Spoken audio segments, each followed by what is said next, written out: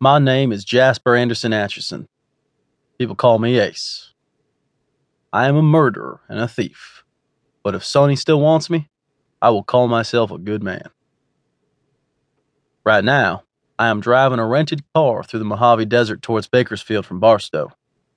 There's a girl next to me who I should have left in Barstow, but I may be taking her home for a spell before she moves on, because that seems to be my job. I seem to be the one who will fix what is broken. But that is not important. In fact, the girl, bless her, isn't important. What is important is that I get us back to the hospital in Bakersfield before Sonny wakes up and knows that I am gone. That's important because if anybody asks, I don't want Sonny to lie. He's not no damn good at it. He needs to think I was right there, watching over him as he slept, like I promised. But I promised I'd keep him safe too, and he is in a hospital right now, so that's not saying much. Then we never did say much, me and Sonny. Never did say much at all.